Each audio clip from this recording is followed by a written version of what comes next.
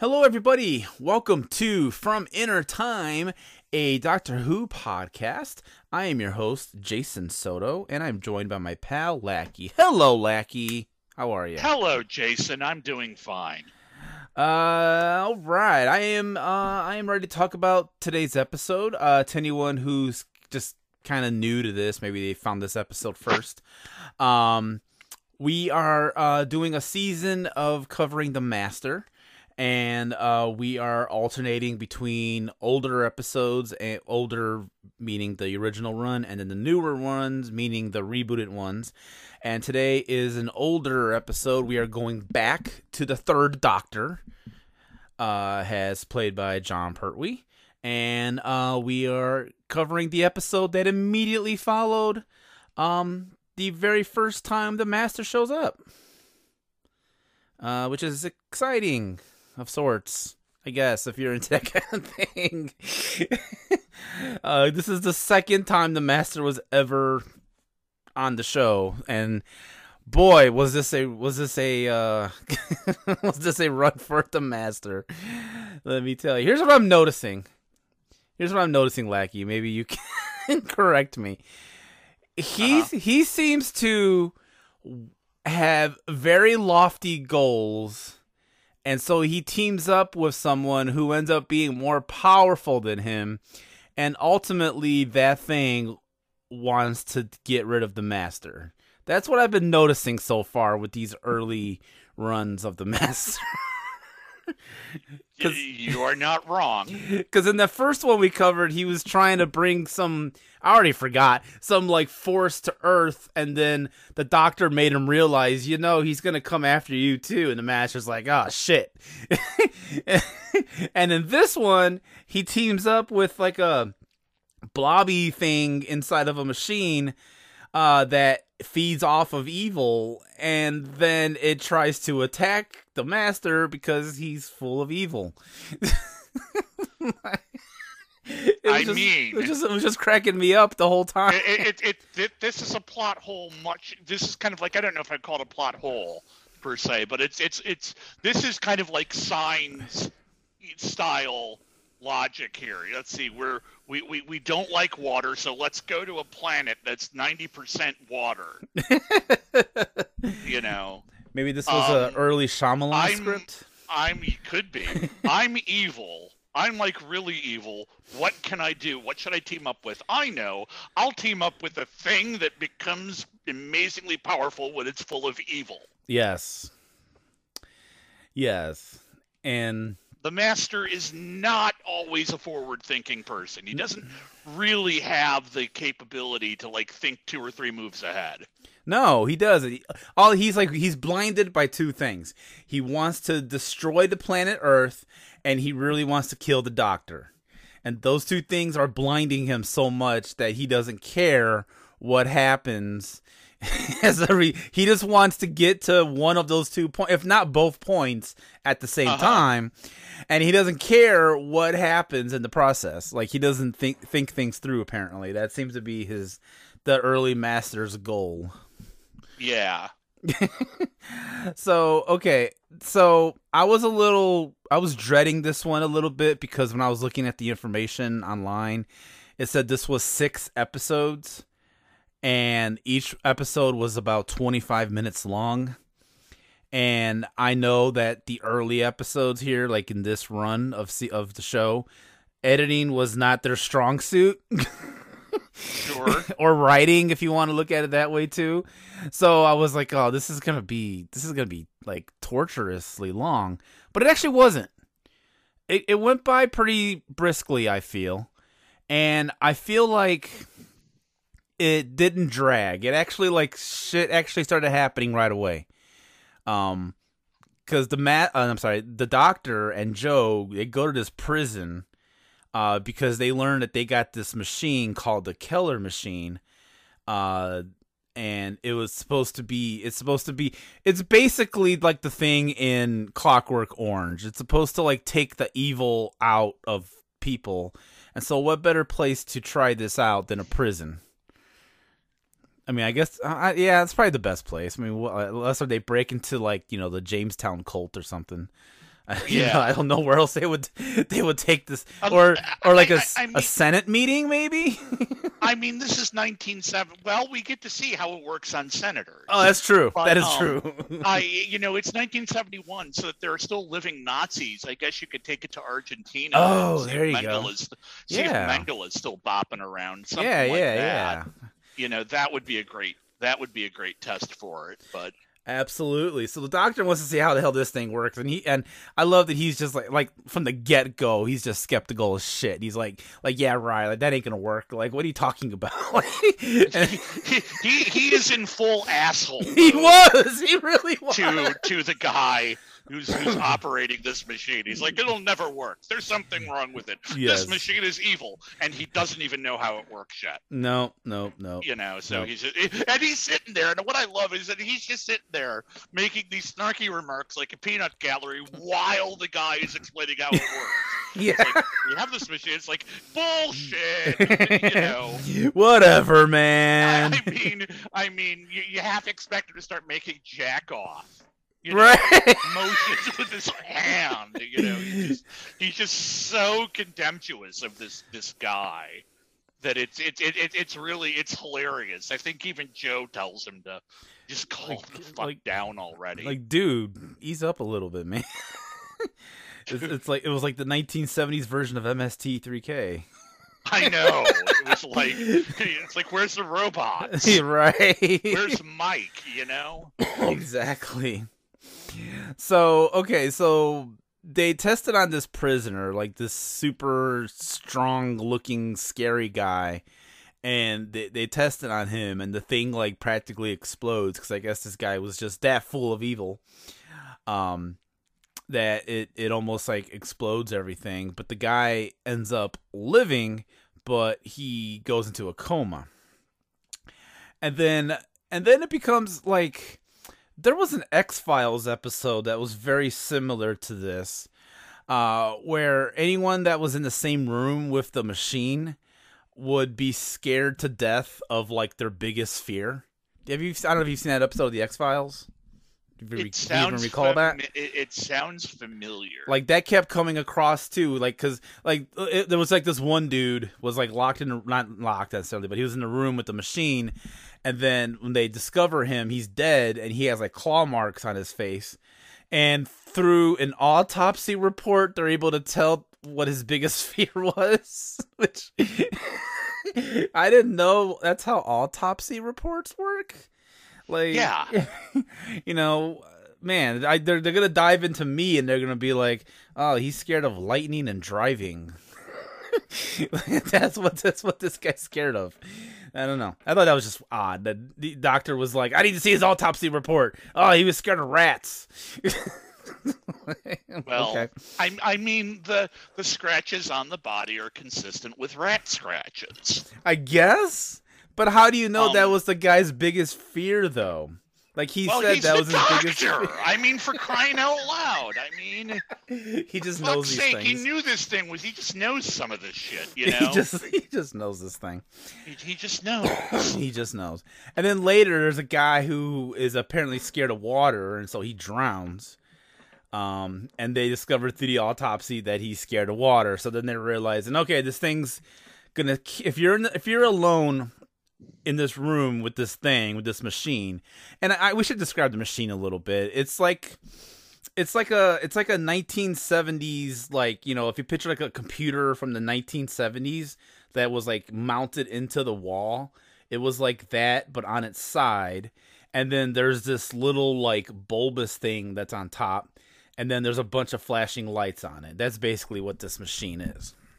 Yeah. And there's kind of an explanation as to why it looks like that. Well, again, we'll just jump to it. There's a thing inside it that's basically sucking up evil. There's a parasite that's inside of it. So it's like it's like a mini Dalek a little bit. It does kind of look like the modern Dalek. I mean, it's just basically a blobby thing that looks like brain matter with an eye floating in it. Yes. It's not all that different from how, the inner Dalek mutant is portrayed these days. At the time, the inner Dalek mutant didn't look like that, but no. And then because we're in the season, we're in with the third Doctor, and he's part of Unit. We got to get some Unit B story going on here. So we focus on Unit, and we discovered that the Brigadier and Unit is working security for a thing called the World Peace Conference. I thought like the things they actually name in real life for these things, like, the Paris Climate Accord, which is, happens in Paris. I thought that was unimaginative, just to name it the World Peace Conference. Like, that's a little too on the nose. Yeah, today they'd call it like the I-8 for like the industrialized nations or something like that. Yeah, there you go. That's even more. That's a better.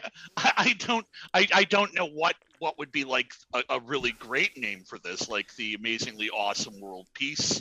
I would prefer to that almost. Like the really radical world peace Lollapalooza. Yes, there you go.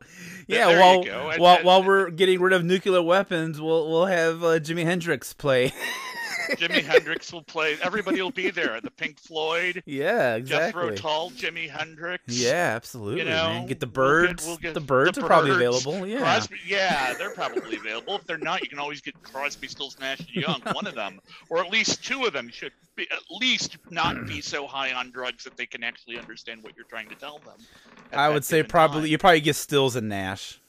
Yeah, Stills and Nash, they're about the most sober. I think so. Yeah, I think they're the ones that are more reliable. Crosby and Young, don't even ask. Just don't even bother to ask. Yeah, don't even bother to ask them. But they're overseeing this thing called the World Peace Conference, and they're trying to, they're also on top of that getting rid of this like missile that has nerve gas inside of it. It's called the Thunderbolt, and Now you're all like wondering, well, how the hell are all these things related? I asked the very same thing, but I was like, the Master is involved because we are covering the Master, and the internet is telling me this is a episode featuring the Master, so I'm dying to see how this plays out. And we get introduced to a very cute Chinese woman named Chin Li, who is the captain of the Chinese delegate. Because you see all these delegates from all over the world are coming here to somewhere in England. They never fully say the city, but somewhere in England.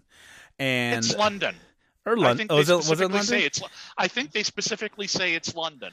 Okay, because London's awfully countryside-y. If any of the exterior shots of this episode was any indication. The conference, I think, is taking place in London. Stangmore Prison is in the somewhat country, outside. All right. Yeah. Okay. Where they're dumping the missile is also somewhat remote, it seems. Well, they were gonna dump the missile into the ocean. Right. That also cracked me up. Because I think you need to blast that thing into the sun. They should do like a Superman 4. And just blast it into the sun. That's probably the only safe way. Now, see, if the Doctor's TARDIS was working, they could just load the thing up into the TARDIS, and he can just, go towards the sun and then expel it. I think that would have been. Right. I think that would have been interesting. But this is not the season where interesting things happen. I'm a little bitter about this season because he doesn't go anywhere. This is a very claustrophobic season because he's just stuck on Earth, and it's like Earth isn't exciting. I'm on Earth all the damn time. I want to see him like on fucking Jupiter or some shit. Like, what the hell? Anyway, I'm a little bit about the season. So that's all happening. So yeah. That's more or less like the first episode. That's basically like it was a setup, but it was kind of cool seeing this machine like in action and sucking up the evil of the guy, we get the World Peace Conference, and we're introduced to the Chinese delegates and all this stuff. So that was kind of cool. So eventually, over the course of the story, and I won't break down each episode because we'll be fucking here all night. So what ends up happening is the doctor is staying at the prison because he's trying to figure out what the hell is going on with this machine that's sucking up evil and then causes people to hallucinate their biggest fears. And then the brigadier is he's guarding the World Peace Conference. He finds out that the Chinese delegate is being attacked a lot. First, some papers get stolen, and then the actual Chinese delegate gets murdered. And then we find out that the Chinese woman Chin Li is being controlled by the master. Who saw that coming? I did. Oh yeah, you probably did. Yeah, I did too because I'm watching the episode. Because you knew. Yeah, you had already read that it was the master episode. It was a master episode, so I was. But I was like, okay, he likes to disguise himself, and this episode was not an exception. He disguised himself, and I'm like, is he disguised as a Chinese woman? Because that would be very interesting and strange all at the same time. And I think I would have kind of enjoyed that. But no, he did not. He was not disguised as a Chinese woman. He was disguised as a sewer worker or something. So he could a telephone technician. Okay, yeah. And so he could tap into Unit's phone lines, which you think would not be so easy to do. Right? Like, Unit's, like, a big deal. Especially after, and I want to point this out, especially using the same disguise that he used to break into Unit in the previous episode and install the phone cord, the Auton phone cord that tried to strangle the doctor. Yes. You would think might be a little bit more stringent when it comes to who they let play with their phones. But no. And what's with all of this, like, secret meeting of the master and everything happening in a children's playground? Like, the Chinese lady goes to this playground to burn some documents, because she's the one that stole the documents. And she's just burning this in the middle of this playground where a bunch of kids are. And then later, like, the master is, like, meeting with someone, like, in the same playground. It's like, what the... Like, why... I mean, is this supposed to make him creepy? Like, the master just wants to hang out by a playground? Like, what's this guy's deal? I don't... I think the idea is that it's an innocuous place to have... like you expect you expect spies or whatever to have like these hushed conversations in smoky back rooms or whatever. So I think the idea, this is really kind of this is going to probably get me laughed at, but this is almost a Bond movie in some ways. It you're right. It plot kind of wise, you know, you have this missile and you have spies and you have stuff like that. So to have the master, you know, and I want to also point out he's not wearing his collarless jacket and stuff like that from his previous appearance. I mean, he's riding around in a limo and he's wearing like a black suit and black tie and he's got a driver, big stogie. Yeah, he's got a driver. This is he's very Bond villain here, and I just figured that this, you know, setting this conversation in a playground is kind of like an innocuous thing.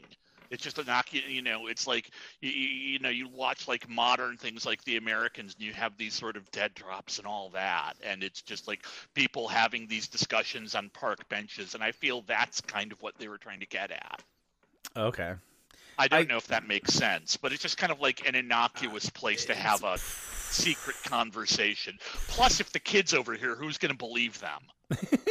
Mommy, this alien from another planet is going to try to take over Unit. Yeah, sure, kid. What's a unit? You know, here, have your pacifier, go take a nap. Later on, we'll watch Teletubbies. You know. Damn, is Teletubbies that old? It was in the 70s? Holy shit. No, it was not. Oh, okay. It was not. I don't know, what British... Someone write in and tell me what British children's shows was popular in the 70s? Because I have no fucking clue. Doctor Who. That's you're technically right. This technically is a kid's show. Yes. Okay. The realization that we're both in our 40s and we're doing a podcast making fun of a children's show from the 70s just now hit me, and I am suddenly very sad, and I wish I had a beer. Oh, the irony. I just felt that saying Teletubbies was funnier than something that actually would have been more accurate. Yeah, like, we'll go home and watch Blue Peter, or we'll go home and watch, I don't know, Cracker Jack. And, see, I don't know. Know the names of these kid shows. Are those actual children's? Are those actual children's shows? Oh my God, yes. I've never heard of any of those. Blue Peter is still on. Okay, Blue Peter is like almost like the British Sesame Street without. Imagine, like the more documentary aspects of like Sesame Street, like when they go to. Like when Sesame Street used to like go places. Oh show how things were done. Yeah. Or how occasionally they would show you how to make things. That's kind of what like my understanding is that's kind of what like Blue Peter is. Holy shit, it's you're a right. kid show. It's a kid show, and then they like take you on. They show you like places you can go in the world and exotic places in the world, and then they show you how to build like a dollhouse out of a shoebox. Okay. Yeah, that's Blue Peter. Since October 1958. Holy shit. Yep. Wow. That's and amazing. They have these buttons that you can get. They have these buttons that you can get, and the absolute best way to get yourself shunned in polite society in Britain is to like forge a Blue Peter button or to like buy one off eBay. One of the later companions actually wears a Blue Peter button. Ace. During the Sylvester McCoy years. Yes, I am familiar. There's a blue. She wears it's a blue button with a white ship on it. Oh, okay. And that's the Blue Peter button. But yes, Blue Peter's a real thing. Cracker Jack is a real show. No, I never heard of that either. The most I know about it is that whenever I read about it in these program guides, when they say the title of the show, you're supposed to scream Cracker Jack as loud at the top of your voice. It's one of those, you can't do that on television type things. I see. Now this one's off the air. This one's done. It looks like. But yeah. Okay. All right. Well, I learned something today. I learned about children's British programming. You me. Learned something today. Go you. Me. Now, if anybody ever asks you about Blue Peter, you'll be able to say, I'll know what that means. I understood that reference. That's a reference I understand. Yes, absolutely. Okay, back to Doctor Who. Can we talk about the dragon? Oh, yeah. I didn't. You specifically told me. I was just chomping at the bit because you sent me this message early on, right when you were starting the episode, and you were saying, "Don't tell me anything that happens, but is the master the cute Chinese girl?" Yeah, I did. I'm sitting here just chomping at the bit, trying to make a reference to the dragon. Trying not to make a reference, and it's like I think I should get an award for not spoiling the dragon for you because the dragon is the best. They called that thing on set. They called it Puff the magic dragon. So Chin-Li, not to be confused with Chun-Li. Chin-Li conjures up a dragon because she's being controlled by the master, who's also being controlled by the evil box that's sent to prison. It's very convoluted, don't worry about it. Anyway, a dragon shows up to go after this American senator who's at the World Peace Conference, and I guess he's scared of dragons, which I guess is fair, right? He's scared of the Chinese. Is that what that's supposed to represent? Because I did not get that. He's like, if he was afraid of Russians, he would see a bear. Because a lot of the time, if you've ever heard the phrase Russian bear, when people talk about Russia being an animal, they talk about being a bear. Mm-hmm. In this case, it's typifying. It's kind of like metaphorically describing China. This guy thinks of China as a dragon. Okay. And by the way, I want to point out this dragon isn't like really like all that impressive. No, It's it's not like not. Smaug or anything from the Hobbit movies. This is a this is basically a pink Chinatown dragon.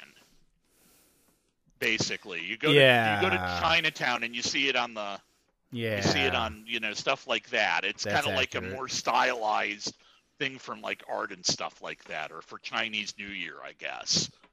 I don't know much about China. It was a very crappy looking dragon. That's all I know. Yeah, it was not the most realistic effect ever on Doctor Who. But it made me laugh. It really made me laugh when that happened. There you go. And it was enough to kill this American delegate. So, yep. There you go. America is now down one senator. Can like Mitch McConnell be scared of dragons? Can that be a thing? One down, 49 to go. Yes, exactly. Okay, we are now on Ted Cruz. I want to send Ted Cruz over there next. Yes, please do. We are now come to the point of the run of all these episodes that I like to call jail cell roulette. Oh yeah. Jesus Christ, did everybody change jail cells throughout the rest of this run? Like, oh my God, if it wasn't Joe and a doctor, not the doctor, but a doctor. I have a bit of interesting trivia about the guy who plays Dr. Summers. This is Let's hear it. That's the whole point of this podcast. Let's do it. He's played by a character actor named Michael Sheard. Okay. Michael Sheard shows up about 5 or 6 times over the course of Doctor Who in different roles. He shows up during the Hartnell era, and he shows up as late as the McCoy era. You have seen him in films. Not just you, Jason, but the average listener, even the average listener who does not know jack about Doctor Who, he has shown up in 2 George Lucas films. Oh. He is in The Empire Strikes Back. He is Admiral Ozzel. He is the Imperial officer who bungles the invasion of Hoth and gets force choked for his troubles. Oh, okay, yes. And then he is also in Indiana Jones and the Last Crusade. He plays Hitler. Holy shit. Yeah, oh my God. You're right. I can totally see that. Yep. Whoa. And that's the guy that plays Dr. Summers in The Mind of Evil here. So wow. Michael Sheard. Awesome. That is awesome. I once stood about 5 feet away from him at a convention. Oh, neat. I wasn't talking to him. He was on the phone with somebody, but he seemed like a nice guy. So why was he at the convention? For what thing was he there for? The Star Wars thing? It was a Doctor Who convention. Doctor Who thing? Okay, it was for Doctor Who. Yeah, it was at Chicago TARDIS back in the mid-2000s. Oh, okay. Because you mentioned like 4 different fandoms that he was in. Yeah. So I was like, okay, so what thing was he there for? So that's cool. All right. Yeah. I like it. So, I could really boil down this episode probably in 5 minutes if, we didn't have to stretch out the show a little bit. So, because basically it's literally, like I said, it's like jail cell roulette with either Joe and this doctor in a cell, Joe and the doctor in a jail cell, or all 3 of them in a jail cell. Because what ends up happening is there's a prisoner whose name I'm trying to find right now, Mailer. He wants to break out of this joint C, and he manages a somewhat of a coup. Like he manages to get a gun sneaked to him by another prisoner, and they take over the prison for like 5 minutes until Joe. By the way, the use of kung fu in this episode is amazing. Venusian karate. Because both the doctor and Joe do some karate in this. It's amazing. It will eventually become Venusian Aikido. Ah, okay. Well, But at right this here it's point, karate. It's still karate. Right here, it's still Venusian karate. Okay. So yeah, there's a lot of that happening. There's the prisoners take over the jail for about like 10 minutes, and then Joe breaks free, and then they all take the prison. The good people, the cops and whoever, take the prison back over until the master shows up to the prison, and it is probably not a surprise that he's the one who built this. Well, not built, but kind of built, kind of hired. He basically took this blob of whatever it is and he built the machine around it. He is Keller. And gave it to this prison. Yes, he's Keller, who came here and installed this thing with a Chinese woman. Yeah. This is how the doctor figures everything out. Because there's only one Chinese woman in all of Britain in 1971. Like, wait, you said a Chinese woman? Incredibly, a Chinese woman? Oh my God, it's got to be the same thing. Exactly. But and he ends up being right. That's the funny thing is, he ends up being right. Yeah. So so the master then shows up at this prison, and then he recruits Mailer and then all the other prisoners to take over the prison, and then everyone's locked up again. All the good people are locked up. Oh, meanwhile, the other guy, Barnum, the first guy that got his evil sucked out, he wakes up and they discover they keep saying he's childlike, but I take it just that he just had all the evil suck out of him. So now he's just a good guy, but they made it sound like he had like the mind of like a 5-year-old, but I didn't get that at all. I just got that he was a nice guy. He was just not wanting to hurt no one anymore. I got a little bit of, I don't know if I would say childishness off of him, but I got a little bit kind of like a gentle giant type thing off of him. Like he was not so much, I mean, childish is that he was more so just kind of like simple.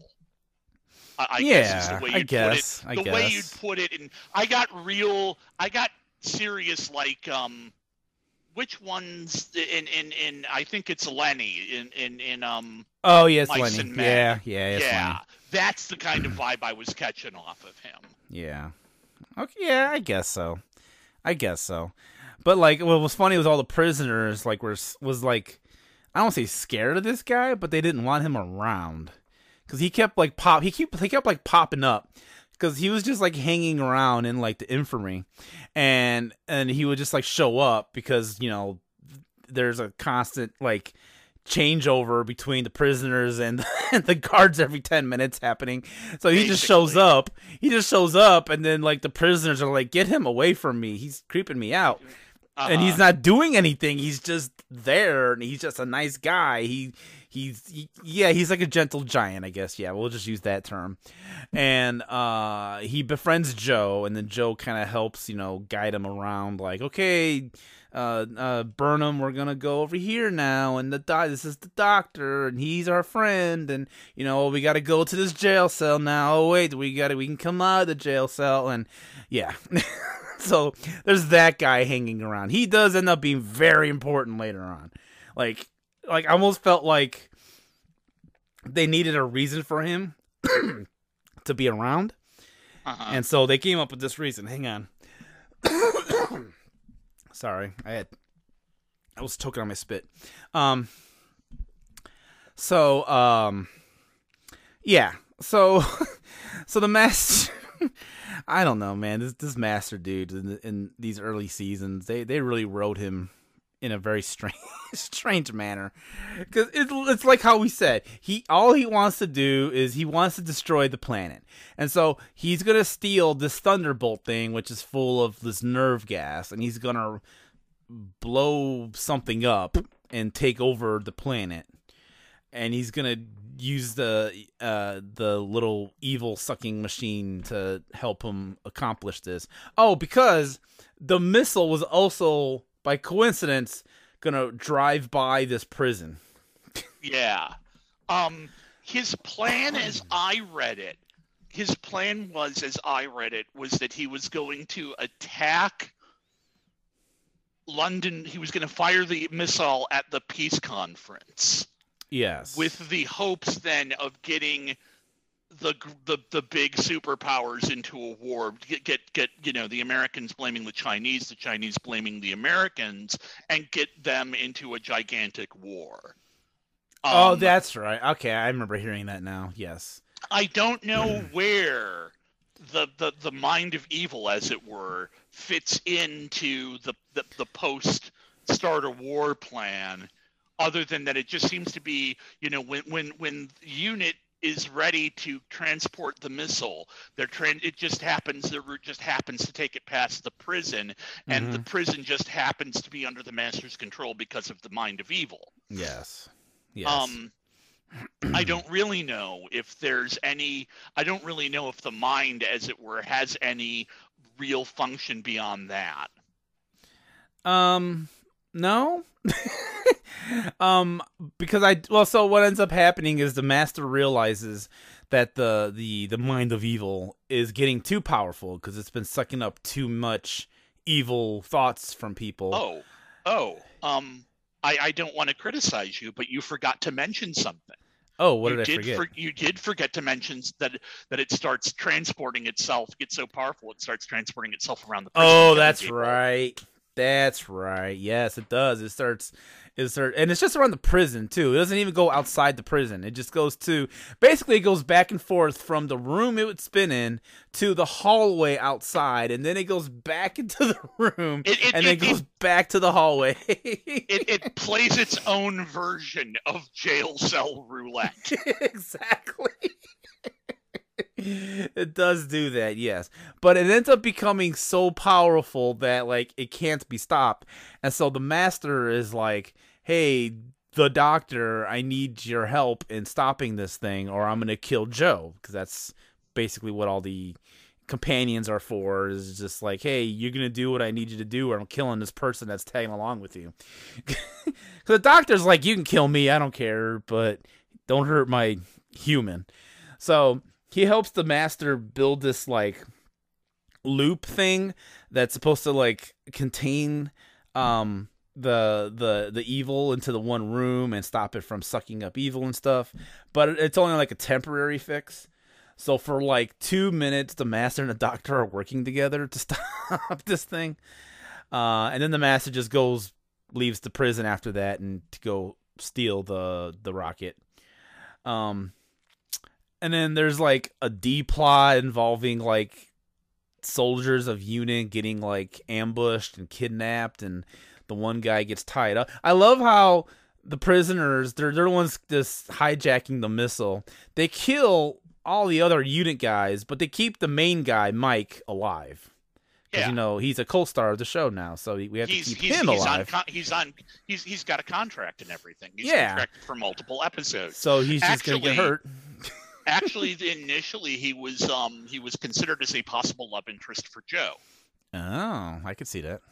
So I could see that's where that was going, because they seemed awfully cozy in the last story.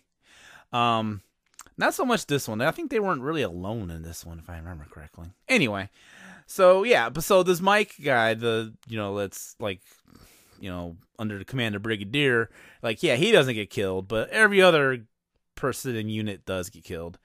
And then eventually the Brigadier figures out that the Master's got control of the prison, and he's going to take the missile, and he thinks the Master's taking the missile to the prison, but no.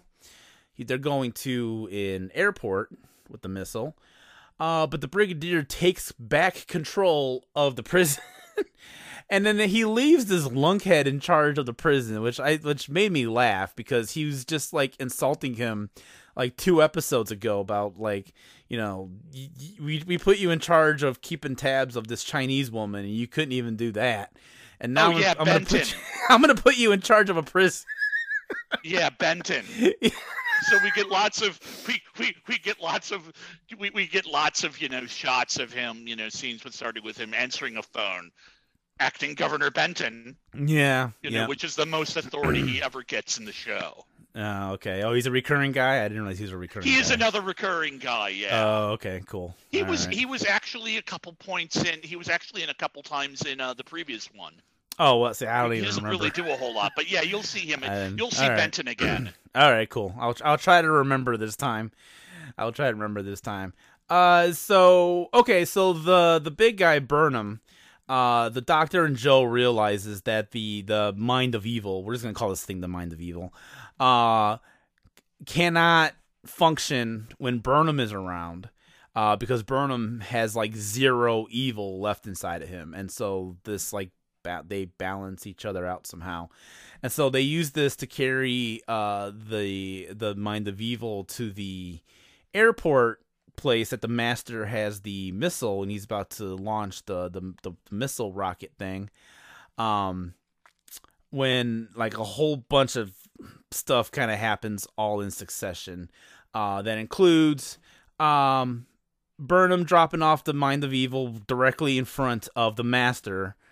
The Master being the only person now, despite everyone else like Joe and the Doctor and everyone having a reaction to the mind of evil, now it's only the Master who has a reaction to the mind of evil, which then causes the Doctor to put in the piece that was missing of the rocket to self-abort it, because they have like a safe what's that thing called? Kill safety thing. Basically, kill switch. Yeah, thank you. So that way, so this doesn't happen. It just explodes. And the Master, disarmed it. So Doctor put it back on, and then Burnham gets killed because he gets run over by the Master. Which is a very, I love when people get run over in these early Doctor Who's, because it doesn't look like it hurt. Like it's like this is close up shot of the guy, and then the car just like simply nudges the guy, and then they're like, oh no, he got run over by this car, now he's dead, what do we do? I don't know, I'm sorry, things that make me laugh only, apparently. I'm sorry. It's all right. Because I spend so much of my time watching bad movies, so just when I see shit like that happens, it just makes me laugh. No, it is very funny. It's yeah. So it's probably just a thing that makes me chuckle out loud. Anyway, he's dead. The Master manages to escape because the Doctor inadvertently gave him back his and you got to help me with this. The thing that makes the TARDIS go woo woo woo. the dematerialization circuit. Yes, that part. He gave that back to him. And then I like how the Master was kind enough at the very end to give the Doctor a phone call and be like, hey, I'm back at my TARDIS and I'm going to leave Earth for a little while. Enjoy your exile. And then it ends. So, yeah. No. Yeah, that's that. Any other points of interest you want to talk about, Lackey, in this episode? I think that's about it. I think we pretty much covered. I think we pretty much covered a good synopsis. And that took 6 episodes. That took 6 episodes, 25 minutes each, and we're only 42 minutes into this episode. So this is gonna be a short one. This will be a short episode, folks. So you're welcome. But so like I said, this wasn't as much of a slog as I thought it was gonna be. There was stuff happening. There was enough action, happening. And like you see, I like the little kind of spy stuff that was kind of happening with the whole, like the Master is controlling the Chinese woman and she's causing all this stuff and making dragons appear and, all this espionage and stealing rockets and stuff. And then it gets kind of claustrophobic, like towards the end when they're all only in the prison and everyone just keeps switching jail cells. Like, so it's an okay episode. It was a lot better than the last one. I preferred this one over the last the first time the Master shows up. See, I actually prefer Terror of the Autons. Really? Yeah, okay. It's a bit pacier. It's a bit, I think, quicker paced. I think it's got a lot more to me that kind of sticks in my mind. Like the stupid looking troll doll, or the cops and all that. True. There's a lot more that sticks out personally in my mind. This one is a little bit. It's a bit. This is something that I'm going to be saying about anything that's longer than 4 parts, and sometimes even about things that are 4 parts. It is just too long. Yes. There is no real reason that there needs to be a prison takeover, then for it to fail, and then for another prison takeover. Yeah. Yeah. It does. Your criticism. I completely agree with your criticism about jail cell roulette. It just seems like they're just cycling through three sets continuously. One set, 2 set, 3 set, 1 set, 3. It just feels very mechanical in a number of places. I enjoy this. I do really enjoy it. It's got its share of the things I go to Doctor Who for. It's got it's got some stuff that does I do recall like the Doctor being an asshole at the beginning of episode 1, or actually the one that I had forgotten that I do want to mention, the scene where he's having the Doctor is having tea with the replacement Chinese delegate, and they're speaking in I don't remember what dialect it is. But, there are subtitles, and the Doctor is talking about the Brigadier, and he's like, please excuse my buffoonish associate. He's a barbarian. Yeah, that part was funny. Yeah, I did enjoy that part. Please excuse my idiotic sidekick. Stuff like that. I didn't think the action was as effective this time around. I just felt that as a monster, the Mind of Evil was just a little bit of a wash. It just, I don't know. I think I prefer, and it's not a slog, but I think it could be tightened up quite a bit. Like I said, that's going to be something I just repeat over and over and over like a parrot when it comes to these early Doctor Who stories. But this one I really do think needed to be tightened up. But it's enjoyable. I just like Terror of the Autons more. Okay, fair enough. I'm reading like the little trivia stuff that that this Wikipedia likes to mention for some reason, and it's interesting to note that the Master was listening to King Crimson. Yep. At some point. Yep. He listens to them for like half a second. The Master likes prog rock. I'm moderately into King Crimson. Okay. Actually. No, that's cool. I did recognize it as King Crimson, but one of my episode guides says it's from the album In the Wake of Poseidon. But I can't confirm that. Okay. But I do know he listens to it for like about 15 seconds. It's the scene where he's listening to some music on a radio and then he just turns it off. Yeah. Like 10 seconds. So, I guess the Master acquired interesting tastes of music while he was stuck on Earth between episodes. Like, hey, this King Crimson group is actually all right. Yeah. Just gotta rock out to them. So I just thought that was interesting to point out. So. Yep. Okay. All right, that is our take on the Mind of Evil from season 8 of the older series, serial 2 if you want to be very, very, very specific. Oh, one more complaint I got to make. I'm sorry, I just remembered this right now. I don't need a 5-minute recap of the last 5 minutes of the previous episode. Now I know these things aired like a week apart, and people probably needed the reminder because they didn't have VHS stuff.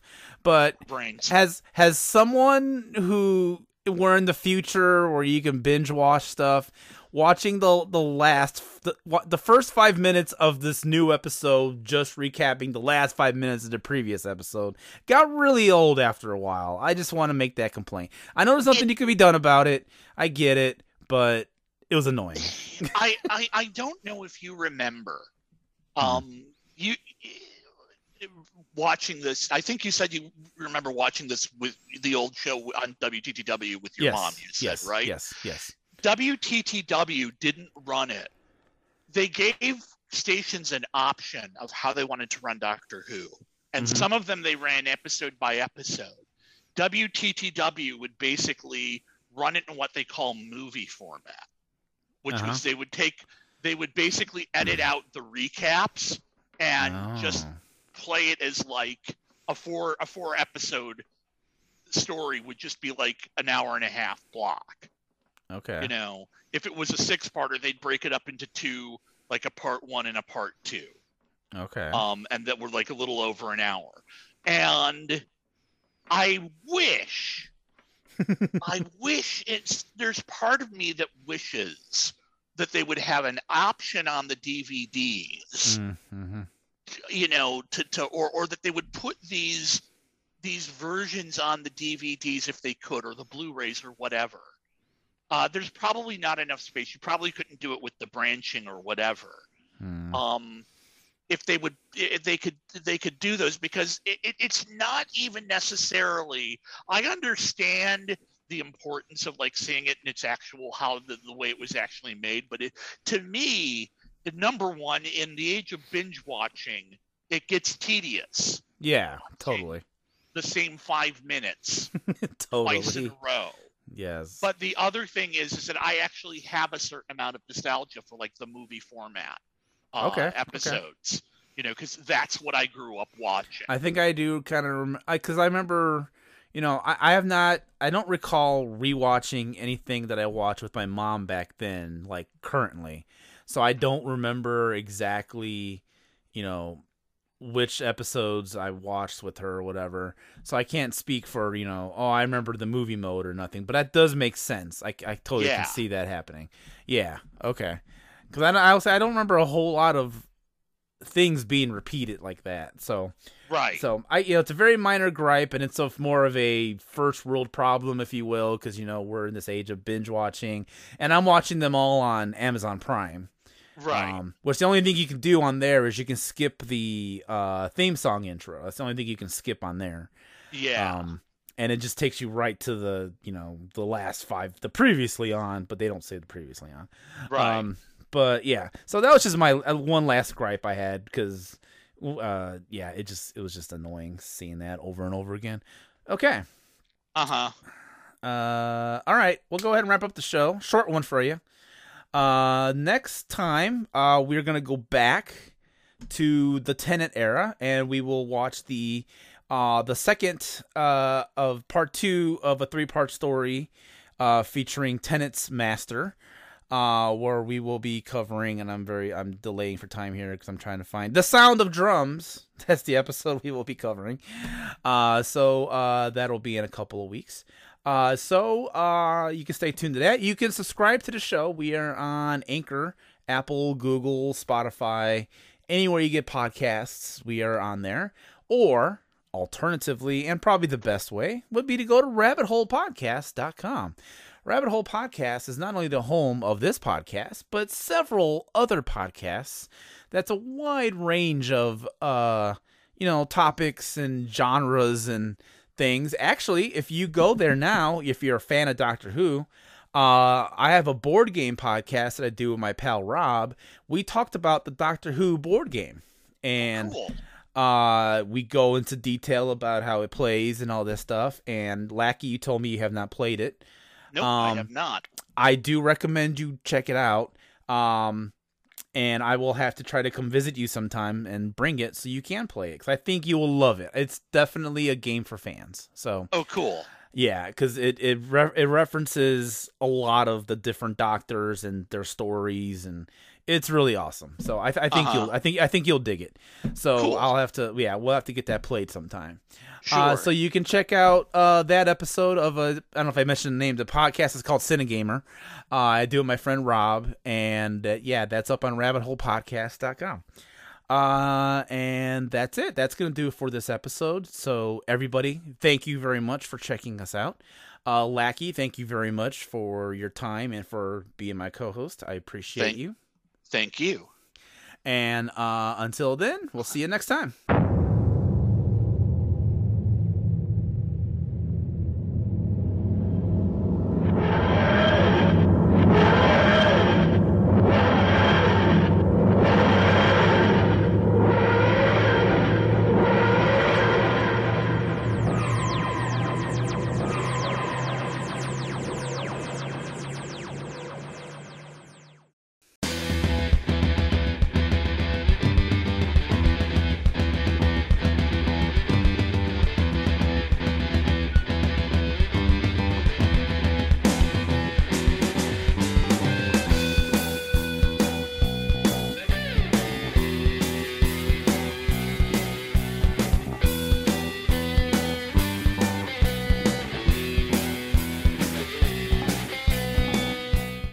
Copyright 2021 Rabbit Hole Podcast.